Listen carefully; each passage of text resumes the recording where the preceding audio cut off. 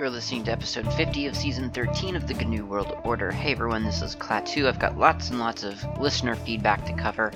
Two different angles. One is going to be a Linux origin story, and then the other is going to be a response to a previous Linux origin story, specifically about a Nintendo Switch being problematic because it's, well, Nintendo. So let's start with the innocuous one first. This is very long, so I might have to cut little bits and pieces out of it just to keep within a reasonable amount of time. But here we go. This is from Kevin, or Kevan maybe. I'm not sure how to pronounce the name. I'll assume Kevin for now. He writes, "My family is not one filled with technical people or those considered computer savvy, so my upbringing, quote unquote, in computing was almost entirely self-taught, self-motivated.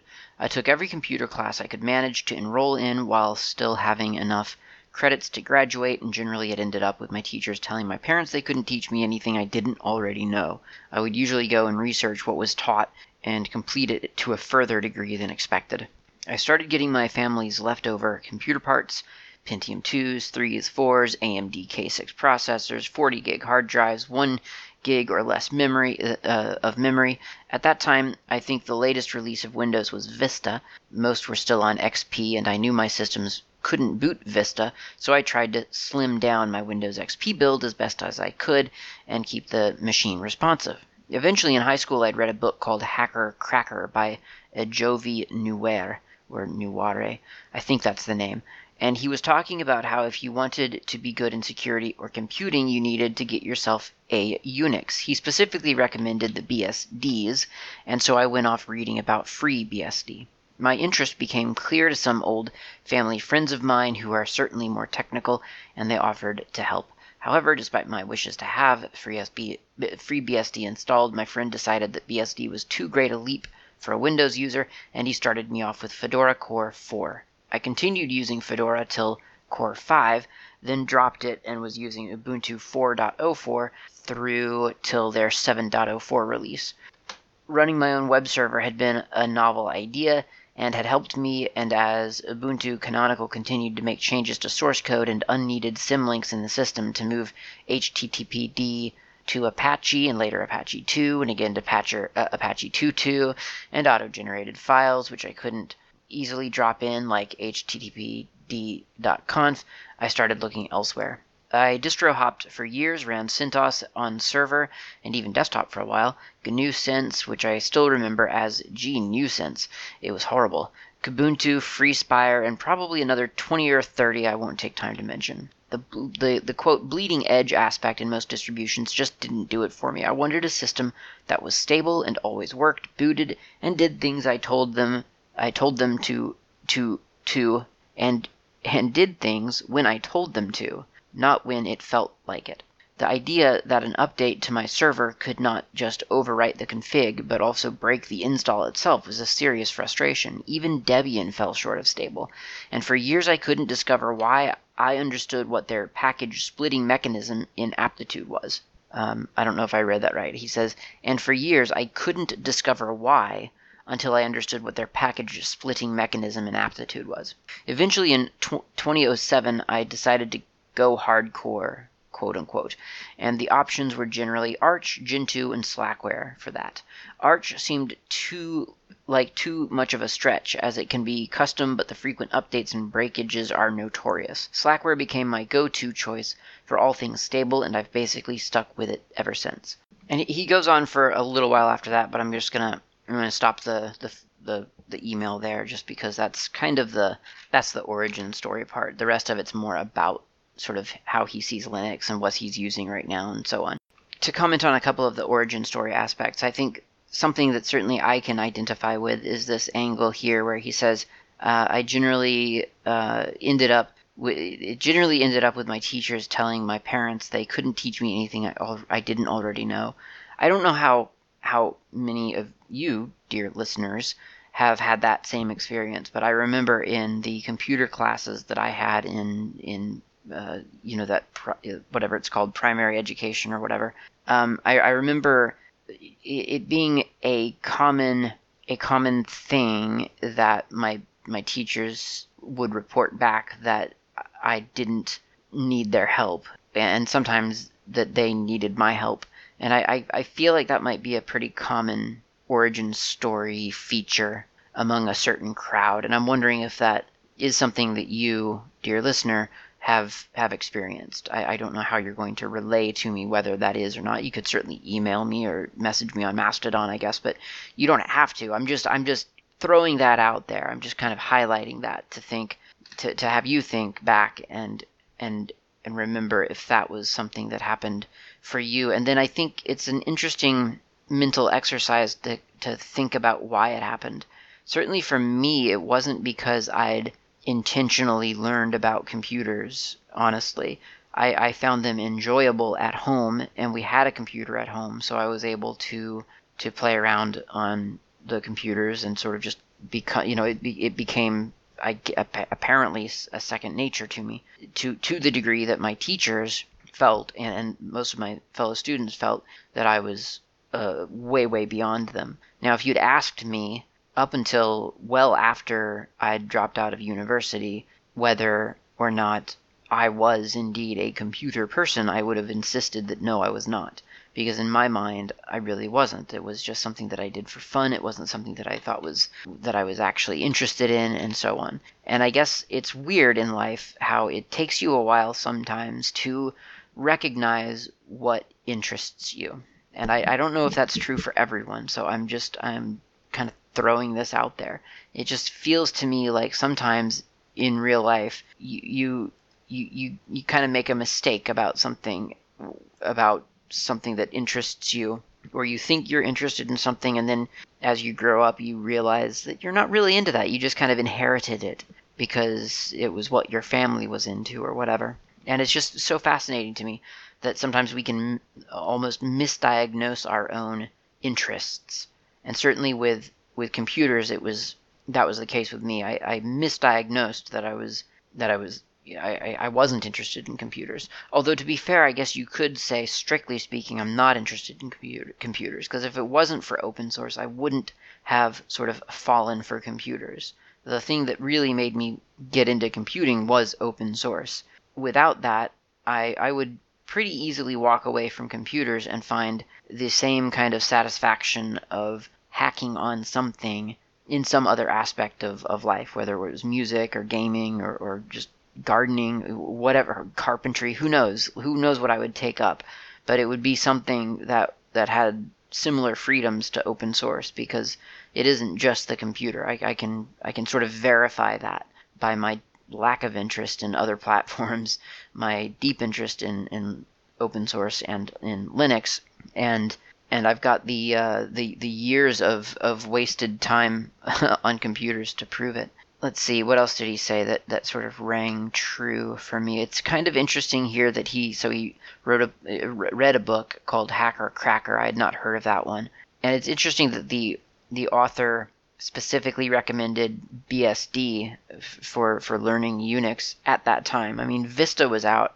I feel like a lot of the stuff out there about technology was kind of going in the direction of, hey, want to get away from Vista, why not try Linux? And it's interesting that he stumbled across the one book that specifically recommended BSD.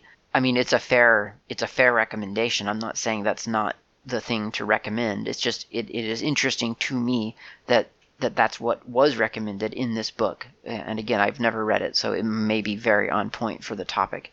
And it's funny that the next paragraph kind of confirmed what I was thinking, which was that family friends sort of steered him away from BSD and installed Fedora Core instead. It's kind of interesting. I do kind of wonder about Hacker Cracker now. I'll have to try to remember to check it out at some point. The little miniature story, the little example that he gave about the HTTPD configuration file, that it's really funny that he mentions that, because that is truly one of the things that was one of the things that kind of got me, that it sort of highlighted for me that Debian just wasn't something that I wanted to run on a server.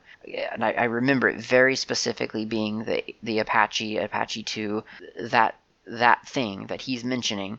I remember that annoying me as well. I'm not saying that it's justified that it annoyed me, but it is funny that he mentions it as an annoyance as well. I think that the Debian way, it is truly the Debian way, and that's not a bad thing at all, because other things have their ways as well, and it's just one of those things that you get in Unix. But the Debian way strikes me as being specifically Debian, and if you're not used to that, and if you're used to, I guess, like the generic Unix way, then the Debian way can be quite sort of an upheaval. Of course, the same is true for instance, something on Red Hat. I mean, they do a lot of things according to a sort of, I mean, they kind of help define the Linux standard base, but they do have things, especially in when you're registering systems with their support channels and so on. It's just so violently different than what you're used to that it takes a long time to sort of to warm up to it. Same goes for, I guess, SE Linux. I mean, famously, some people still can't wrap their mind around that. I mean, I don't know that I wrap my mind around it. It's no longer shocking to me, but it definitely, it is so unique that it stands. These things stand out as distribution specific, and it kind of colors that distribution for you one way or another. You kind of view it a little bit differently. So those were the sort of the highlights of that origin story for me. I'm sure there are other things that you identified with, maybe the specific things, the 40 gig hard drive and the Pentium 2, 3, and 4 and the AMD K6 or whatever it was. A lot of that didn't apply to me. The 40 gig hard drive, yeah, I remember when hard drives were really small. But yeah, it's yeah, there are interesting memories of the push and pull. I mean, I remember when the amount of RAM was a serious problem, and I haven't had that problem in ages. And I don't know if that's just because I'm fortunate enough to be able to afford the RAM that I need, or whether I'm using a lot of work computers and they always come with a bunch of RAM.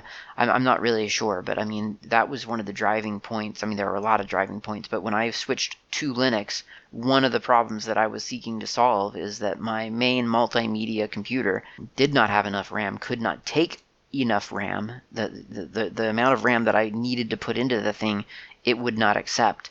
And I was looking to get onto commodity hardware so that I could have more RAM. And Linux enabled me to do that and solve the problem for me. Okay, so that's it. That's Kevin's email. It's very, very interesting, very cool, very fun. Lots of memories. Thanks for sharing. Let's go take a coffee break, and then we'll address Michael's email.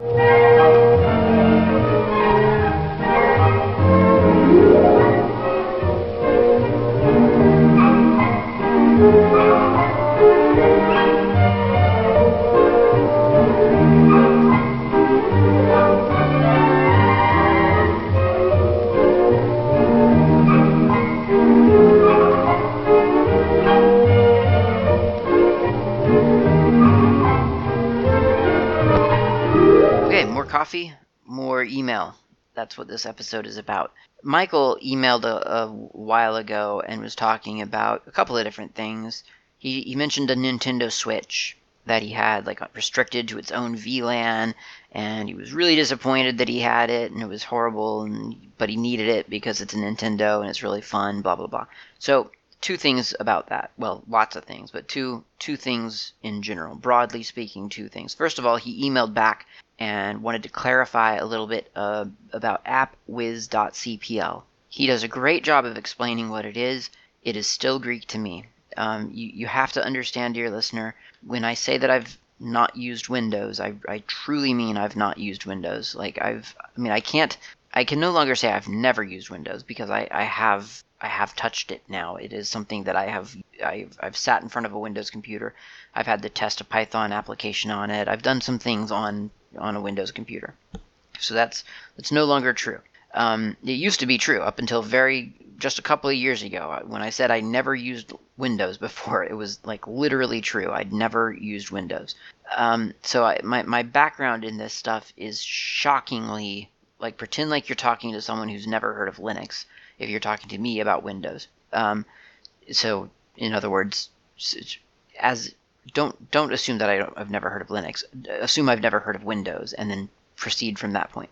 Okay, so he says in his email, I mentioned appwiz.cpl. This is the programs and features, add and remove software dialog that allows you to uninstall software in Windows.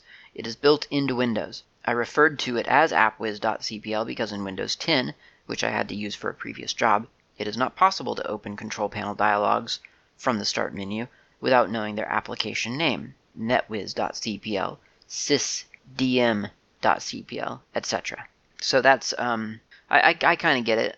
So it's a control panel, and on Windows 10, you can't open it without typing in the executable, or the control panel name, like the proper name. Yeah, I think I actually do get that. So, okay, cool. It's a control panel. I didn't know that's how you uninstalled software on Windows. I thought you dragged it into the trash. That's how I would have done it. He says, thanks for your insight on mobile. I greatly respect your avoidance of mobile technology. It's probably for the better. Yeah, I mean, I've been thinking about that a lot lately since the email. And it's just one of those things where, mobile is going to, it's not going anywhere. I understand that. And I don't want to avoid it so much that I end up not understanding it later on when I need to understand it. And when I say that I need to understand it, I don't mean for work and for money. I mean to make intelligent decisions about what mobile platform to resort to in a world where it is taken for granted. So I've got an awareness that I need to sort of look at mobile technology closer, and I do follow it. And I've been messing around with some Java and stuff like that. So, kind of edging my way towards something Android-like, but certainly not ready to embrace it. And I guess that is truly my final answer. Until there's something open source and truly worth my time, I just kind of can't be bothered. So that's where I stand on that still. It is just kind of disappointing in a sort of global view that humanity didn't learn from previous mistakes. We couldn't start mobile off on the right foot. We couldn't take everything that we learned from the computer industry and its failures and apply it to mobile to make it great. We just started over, as if though we'd never done anything like this before. And it's pretty disappointing, I gotta say. There's a bunch of software decisions that aren't very good. There are a bunch of hardware decisions that aren't very good. If you can find a mobile that you can swap out a battery on these days, that would be cool. That would be a great advancement. Something that you could upgrade, that would be kind of neat. Something that you could modularly upgrade, and so on. So yeah, it's rather confusing and disappointing. It's just puzzling to me why we didn't look at things and say, okay, well, the computer industry is pretty out of control. We should develop a platform for mobile that enables people to just hold on to literally the same device for years and years and years to come, and just sort of self-regulate and be, and even though we can make software that pushes the hardware further and further and further, we just won't do that. We'll stay with this hardware platform, and it'll be the mobile platform. And it's just, that's not what we're doing, and it's just this relentless sort of push towards better and better hardware, better and better software, or heavier and heavier software. And in the end, I see people getting new cell phones every 3 years, every 5 years, and we're just creating all this technical waste that we don't know what to do with. It's just kind of astonishing to me is all. And it's not that exciting to me either. So it's a bunch of sort of meaningless capitalism for really no payoff. Now, Michael also mentioned that he had a Nintendo Switch, and I personally, Klaatu, wanted to respond to sort of comment on that because I think it's emblematic of a lot of things. As a user of open source and as a supporter of free culture and all that other stuff, we all have something that, there are things in our lives that don't sort of tie into that in any way. So you might have a home network that's entirely, essentially free and open source software, except for that that one device on the network. That's just not it alone is the thing. And increasingly these days, I mean, even your TV set might be the thing, right? Because it's some kind of black box. I had an email previously about that very subject, if I recall correctly. So it's the Nintendo Switch it's about more than the Nintendo Switch. It's the thing in your life that doesn't quite fit into what you have what you have sort of declared for yourself to be sort of your default or your ideal, really. And I gotta say, I mean, and it doesn't even have to be technology, right? It could be art, it could be culture, it could be food, it could be any number of things. So it could be consumerism, it could be whether or not you are creating your own furniture or you're buying furniture from a store. You know, it could just literally, it could be in any aspect of your life. There's some kind of line that we all draw as to the convenience factor or the experience factor, and I'll talk about what I mean by that, versus I guess the idealism that we've sort of declared for ourselves. And idealism is great, and I love it, and it is kind of equally dangerous because obviously it can get a little bit out of hand, especially if we think about it in our own heads too much. We sit around and just kind of mull it over, and we kind of sometimes we can drum ourselves up into almost a fanaticism, and fanaticism I don't know that anyone is really all that fond of. I'm certainly not too fond of it myself. I think that it tends to be more dangerous than healthy. So there's a little bit of a push and pull there between what we want to stand for and we want to support in our own lives versus what simply makes life a little bit more pleasant.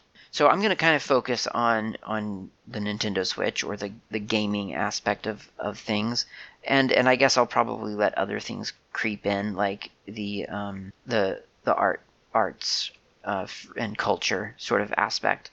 But both of those two things have, and before I begin that, I should say that there's certainly a very simple reductionist kind of way to respond to this gut feeling that, well, the Nintendo Switch is not free and open source, and that's the one thing on my network that I truly regret.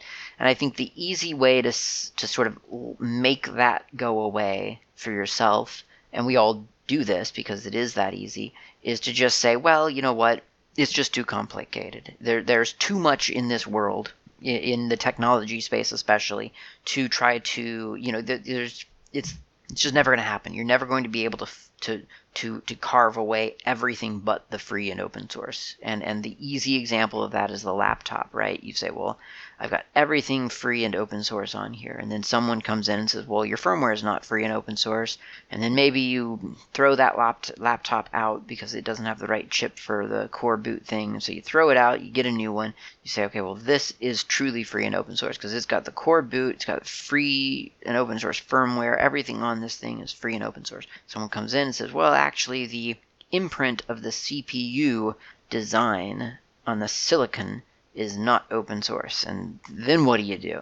And it's just, you'll just go on and you'll drive yourself crazy. And even if you manage to find, maybe you go and get a open power, a RISC processor with core boot and your Linux and open source software stuff on there, and then someone's going to come along and say, well, it's great that you've done that, but you can't actually replicate any of this. You're locked into a closed system because you're reliant upon the vendors, and you don't know what the vendors have done anyway, and and so it will literally drive you crazy if you try to pursue this kind of pure, unblemished purity of free and open source. And so that's the easy sort of reductionist kind of like, let's not think about it too much.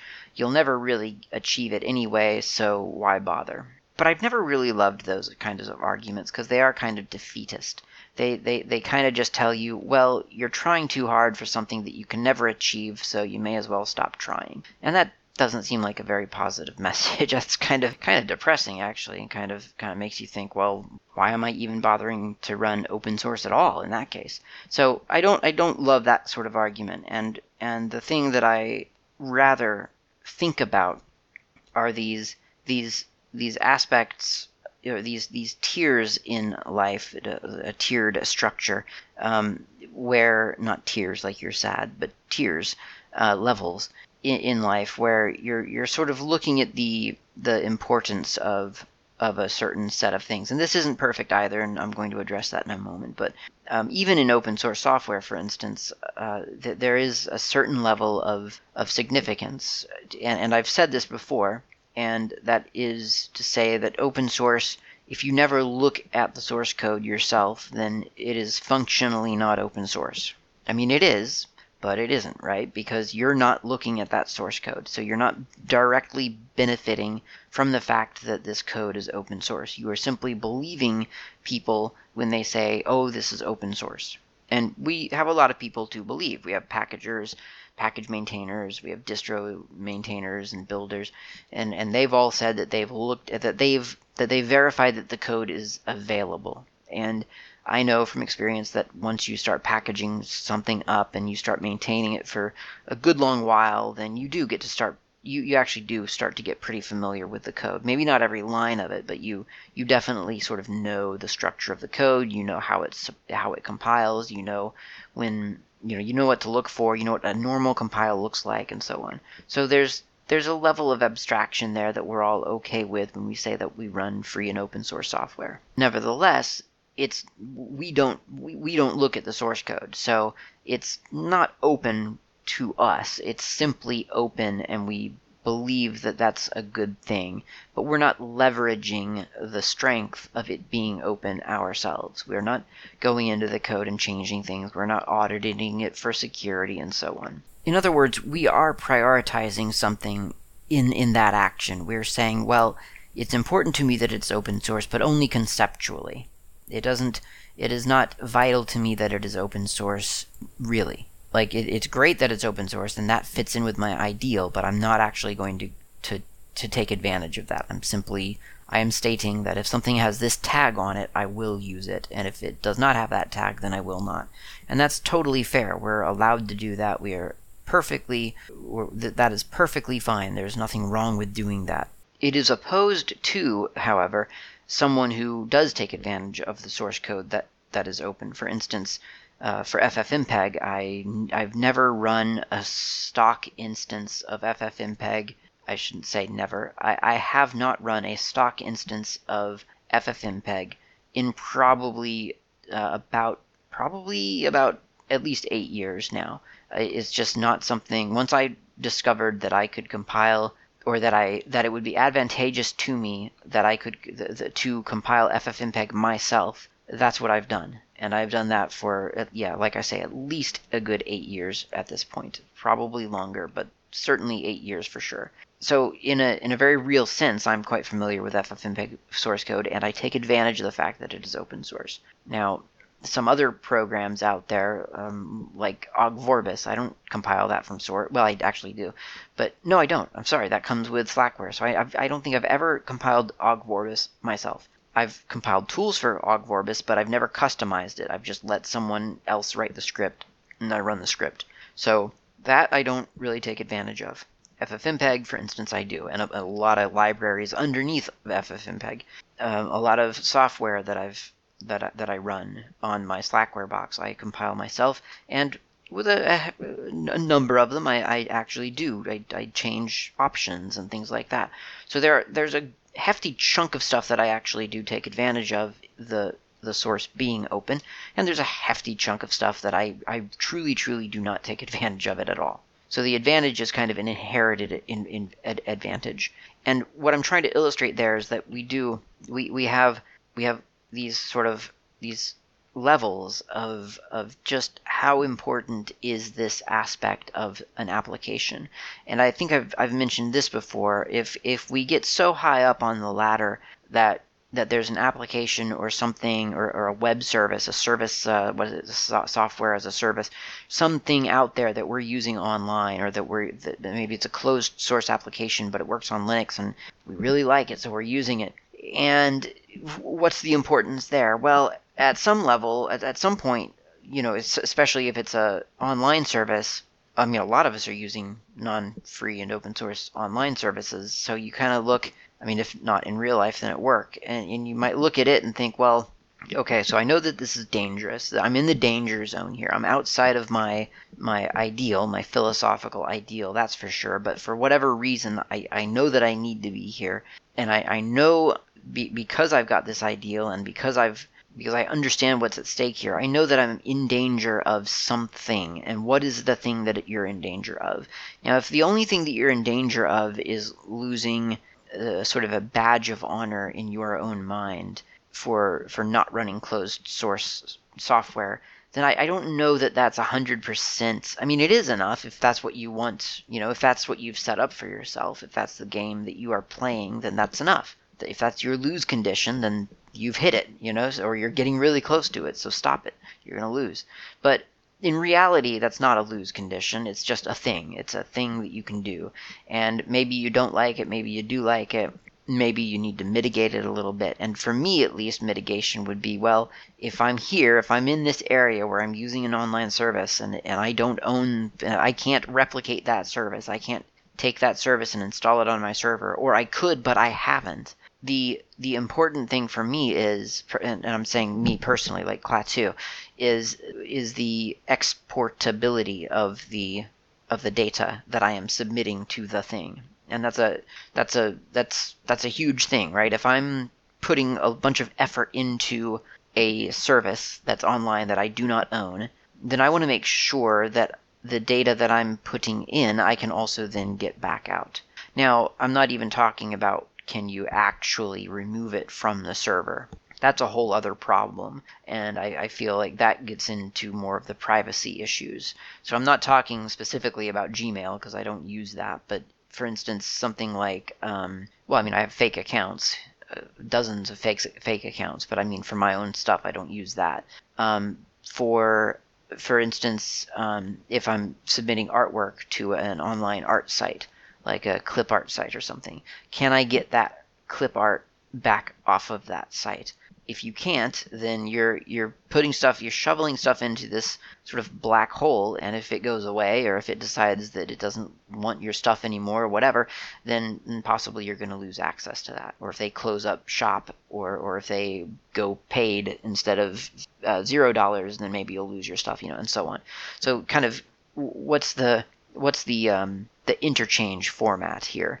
Is there one? Can you get your data back? Can you take the data from that service and put it into another, and so on? And if you go farther out into really closed source stuff, then that's exactly what you need to start looking for, is the open standards. Well, are they at least adhering to a standard, an industry standard, that if I put this 3D model into this software so that it can get textured or painted, can I then get all of that work back out and put it back into the open source one that I'm actually basing my production around, and so on? So there's a bunch of questions that kind of revolve around once we get out of that comfort zone of our ideal situation, because it's a big, diverse world, and no matter how much we sort of deep down want everyone to switch to Linux and to free and open source software, that's not going to happen. And there's an argument that it shouldn't happen, that everyone adhering to the exact same ideal would be a little bit creepy. So, I mean, I'm not saying that I wouldn't like to see some scales being tipped in other directions, although then again, what are we seeing right now if not that? But it's there's an argument there, I think, that there need to be some things out there that aren't exactly what we want. So if we're getting into that danger zone, there are some considerations. It's a big world. You're gonna run into those things.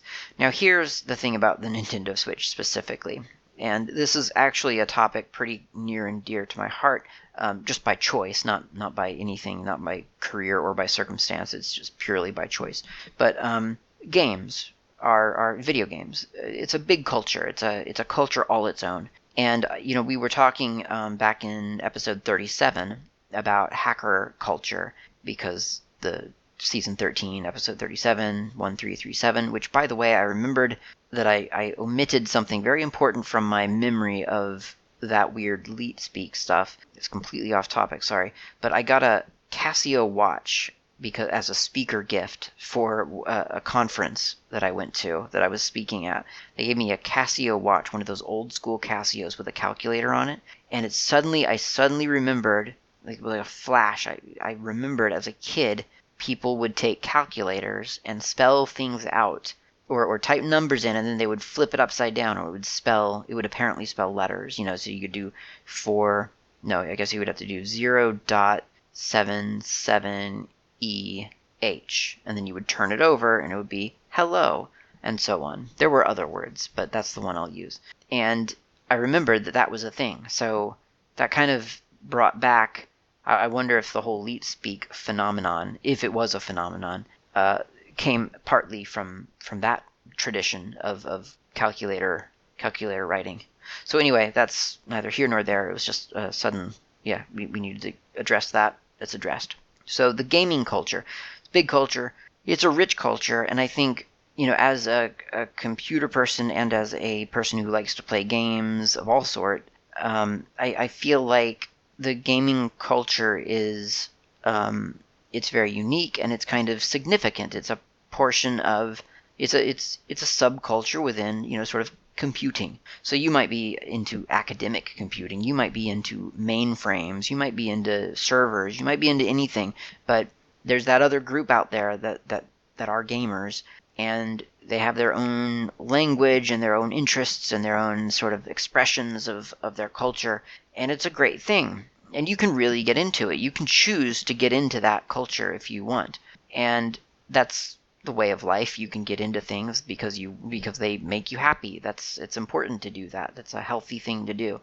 And so gaming, if that's a thing that interests you and makes you happy, there's a couple of different expressions within that culture, right? There's the expression of gaming that is not open source. That's sort of the big one that we're all pretty much aware of. And then there's the expression of it of all the open source stuff. And then I guess nowadays there's even that sort of, well, I guess broadly those are the two categories if we're looking at it that way. But you could also kind of sneak in a little third category there and say that there's that expression of gamer culture who are playing closed source on Linux because Steam is now on Linux, which is a big deal for gaming. So you've got these sort of different aspects of gaming culture. I mean, those are just a few, but they exist. And the big one is the one where it's Windows people, Windows computers playing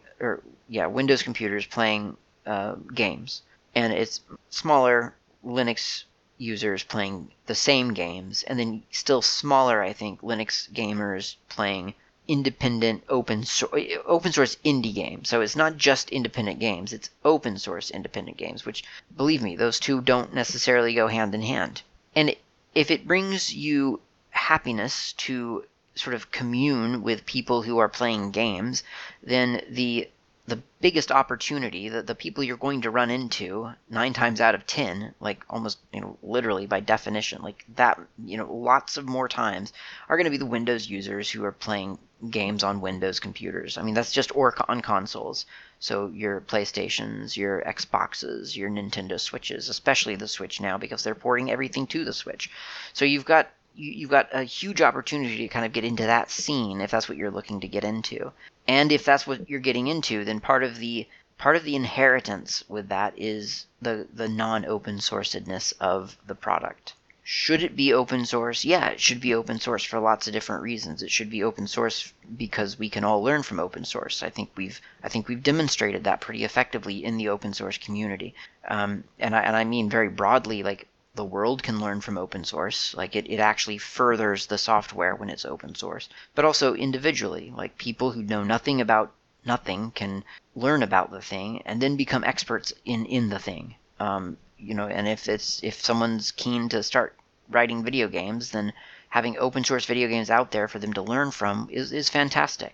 And there are some, but certainly, I mean, can you imagine if Assassin's Creed, after 10 years of existing, just by default became open source? Like, people would just, I mean, it would be such a huge thing. I mean, yeah, it's old by then, but at least they could learn the basics of something and build upon those ideas, or at least get kick started with those ideas. So those are important reasons. Another no less of a good reason is preservation of culture. And I think honestly, on an emotional level, this is the one that kind of gets me the most. And there's the fact that the entire video game industry relies upon a legal gray area of emulation to preserve their own history. And it's shocking that the companies producing video games and producing consoles and producing gaming systems in general, that they're okay with just letting that be their insurance policy. And they contribute almost nothing to it. I guess you could argue now that Valve is contributing to it because they work on the essentially the wine libs. So I guess arguably they're sort of contributing to the preservation of the engine. But there are so many things out there that the video game companies just, they don't care. They're letting things just fall into oblivion, and the only way that we're able to play them is because some very clever people dump ROMs and reverse engineer things. It's pretty astonishing, and I would say hugely shameful from a technological standpoint, as well as just kind of, it's an affront to the culture, right? I mean, it's just like there's this whole culture that supports the industry, and there's no not even a there just seems to be no obligation to supporting that culture's history. So it's like I say, on an emotional level, I think that one's the one that kind of gets me the most, is the sheer irresponsibility of that. So what does this all got to do with Michael having a Nintendo Switch? Why am I talking about this, and why did his email make me think that this was something to talk about?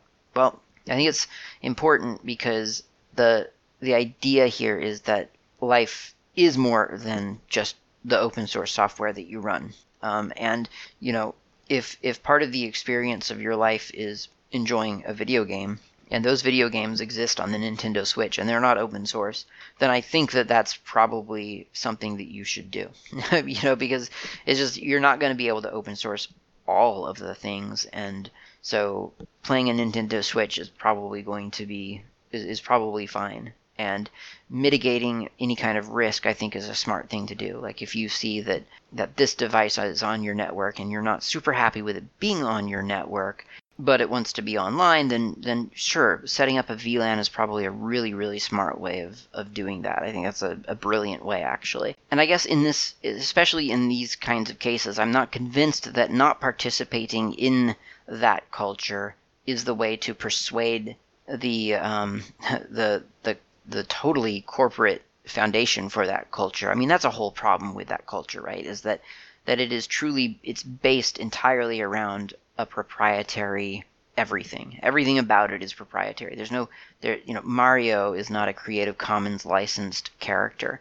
Star Wars is not Creative Commons. All of these things that these huge pop cultural phenomenons have sprung from, aren't themselves available to the culture. They are owned by some other entity than the people making them into a phenomenon. And I mean, that's why there is a legal gray area around all of this stuff, because it's just at a certain point, everyone is saying, well, basically it belongs to us, even though legally it doesn't. So here's the thing. Many years ago, I decided to do something really rather silly, and I took all of the albums that I own, all the music albums that I own, and I divided them into 3 folders. And the 3 folders were independent, infected, and frozen. That's what I called them. So into the independent folder, I put all the music by artists that I knew personally, or that I knew through I had some kind of very close relationship to, couple of degrees separation from, and I knew that they were independent artists. I knew that they weren't signed on a big record label or anything like that, and so I just sort of, it was a little bit of a fuzzy definition, because, I mean, initially I said, okay, nobody on a record label, but then I realized that a record label didn't really have to be, I mean, you can say that you have a record label just by announcing you have a record label, so it didn't make any sense to define it that way. So I had to kind of be a little bit more flexible about that than I realized I was going to have to be initially. Initially, I thought I would literally just find the people not on a record label that I owned and put them into that folder. Didn't work out that way, but I got pretty close to that. I got the gist of it. The infected folder had stuff where I felt like, yes, it was on a record label, or maybe it wasn't on a record label. No, it would have to be on a record label. But it wasn't sort of in the pop scene, right? So it wasn't something that was sent out to radio stations. It's music that was written for some other purpose. So, for instance, video game music I ended up putting in there because the music for video games typically isn't it isn't music to sell on its own. It was incidental music that accompanied something else. So it was kind of this weird kind of really even fuzzier than the first one, right? So you're probably already getting a feeling that the system isn't working out so well for me. And then finally in the Frozen one, I put all the stuff that it was designed by a record label. It was put out by a record label for success. It was designed and intended to sell lots and lots of copies. And that would have, it's big popular rock bands and synthesizer bands and stuff like that. Like all the people who had stuff out there in the record stores, they were doing performance, like live shows and so on. And those were my 3 folders. And I told someone about those 3 folders one time, and they just looked at me and thought I was absolutely crazy and like I had insulted art itself. And in a way, I guess I had, but I mean, then again, it's my life. I can do whatever I want, right? I mean, it doesn't matter. That's how I chose to organize my music. And I did that many, many years ago, and I never intended to leave it that way. And out of sheer laziness, and because now I know where everything is, I've actually not disorganized. I have not extricated it from that horrible system of organization. And the interesting thing that eventually kind of sort of surfaced for me was this realization, well, a couple of different things. The realization that, number one, when you sit down to enjoy music, I think for most people, when you sit down to enjoy music, the license of that music does not matter to you. It just doesn't. It's artwork, it's a cultural artifact, and if you don't intend to remix that song or to use a snippet of that song in some other work that you are then going to redistribute or whatever, then the license of it just doesn't matter. It doesn't make the music sound any better, it doesn't make it sound any worse. It is what it is. Now, if you're not in the mood for that music, even if part of that music is the license. So, for instance, if I sit down and I think I'm really kind of fed up with commercialism and the way that the world tries to sell me stuff, and the last thing I want to listen to right now is this big name rock band, because they remind me of what I'm not impressed with right now. So I will listen to this little indie artist over here because it sounds a certain way, or I know just in the back of my mind that it's not. It didn't get made by the millions. It got made by like the 100 CDR pressings. So, or not at all. It just got distributed online and then it vanished one day. I've got lots of music like that. So it doesn't functionally matter. It just matters to you, or to me in this case. So that's one thing. The other thing that I've noticed is that, and this is kind of the opposite of that, is that by dividing the stuff up into these 3 horribly fuzzy and ill-defined categories, it has highlighted to me sort of a bit of a temperature gauge of how much of what I've been up to lately. How, what kind of, I don't know, what's the, I guess, mood or whatever, or where have I been hanging out most? Have I been going to the big glitzy places, or have I been sort of hanging out in the small little dive bars with the indie artists? Where on that spectrum have I been lately? Does it matter? Probably not, but it gives me some feedback into my own habits. And that has been interesting purely from just an analytical viewpoint of just thinking, I've noticed that I've really been into this lately, and I've been listening to a lot of it, and I haven't really delved into that folder recently. Okay, I mean, big deal, right? Not a big deal at all. It's a thing. But then you notice it. So you know what I mean? So you're in terms of being able to track your own habits in terms of your of what kind of entertainment you are seeking out, that gives you data.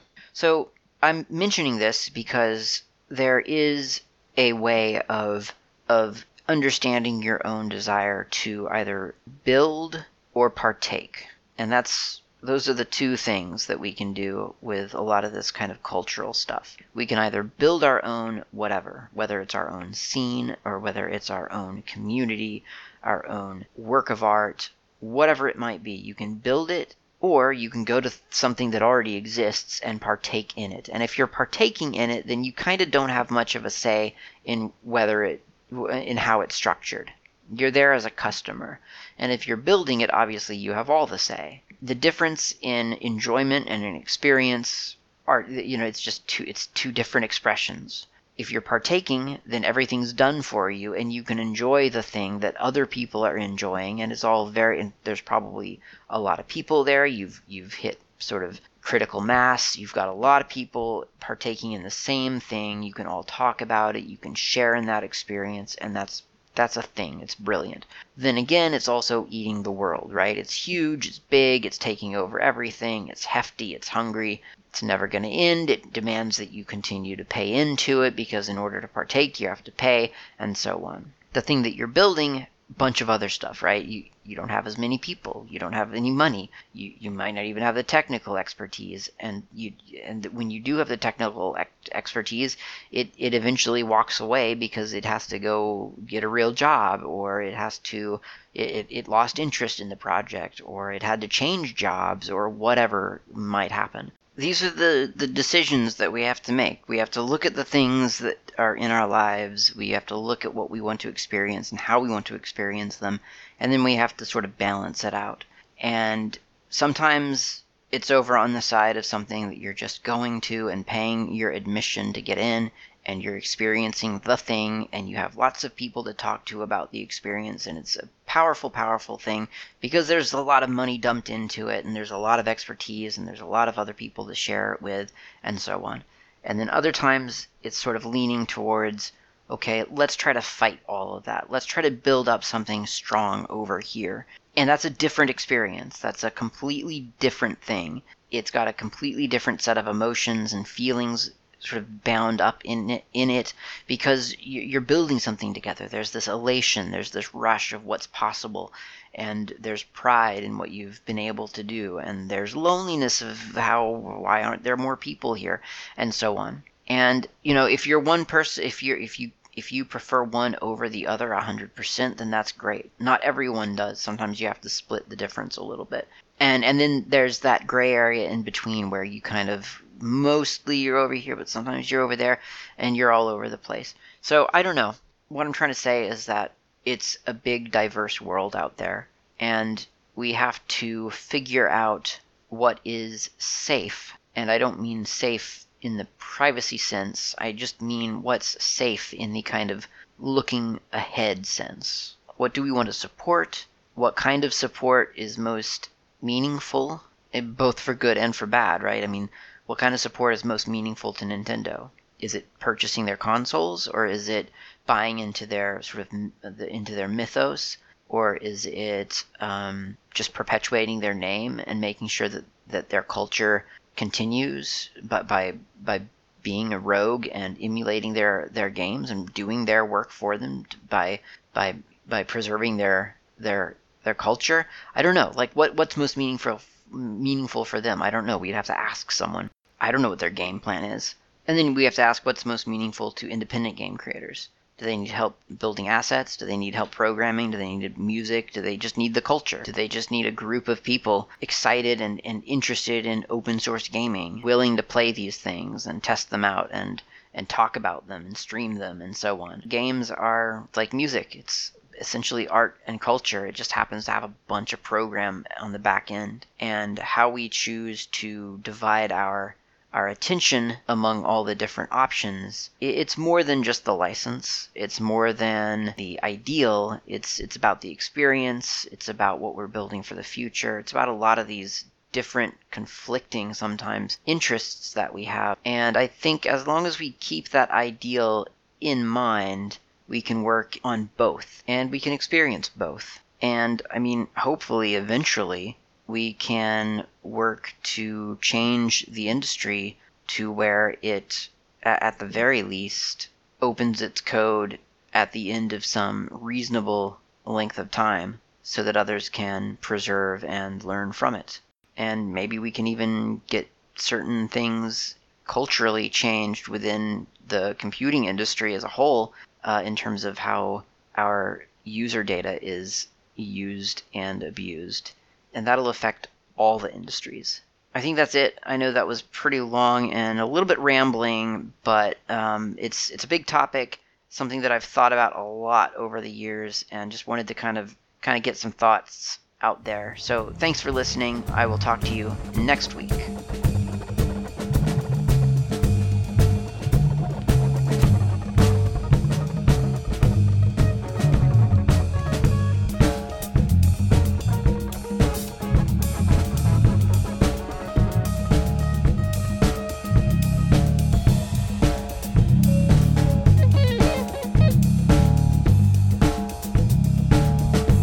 Thank you for listening to the GNU World Order Augcast.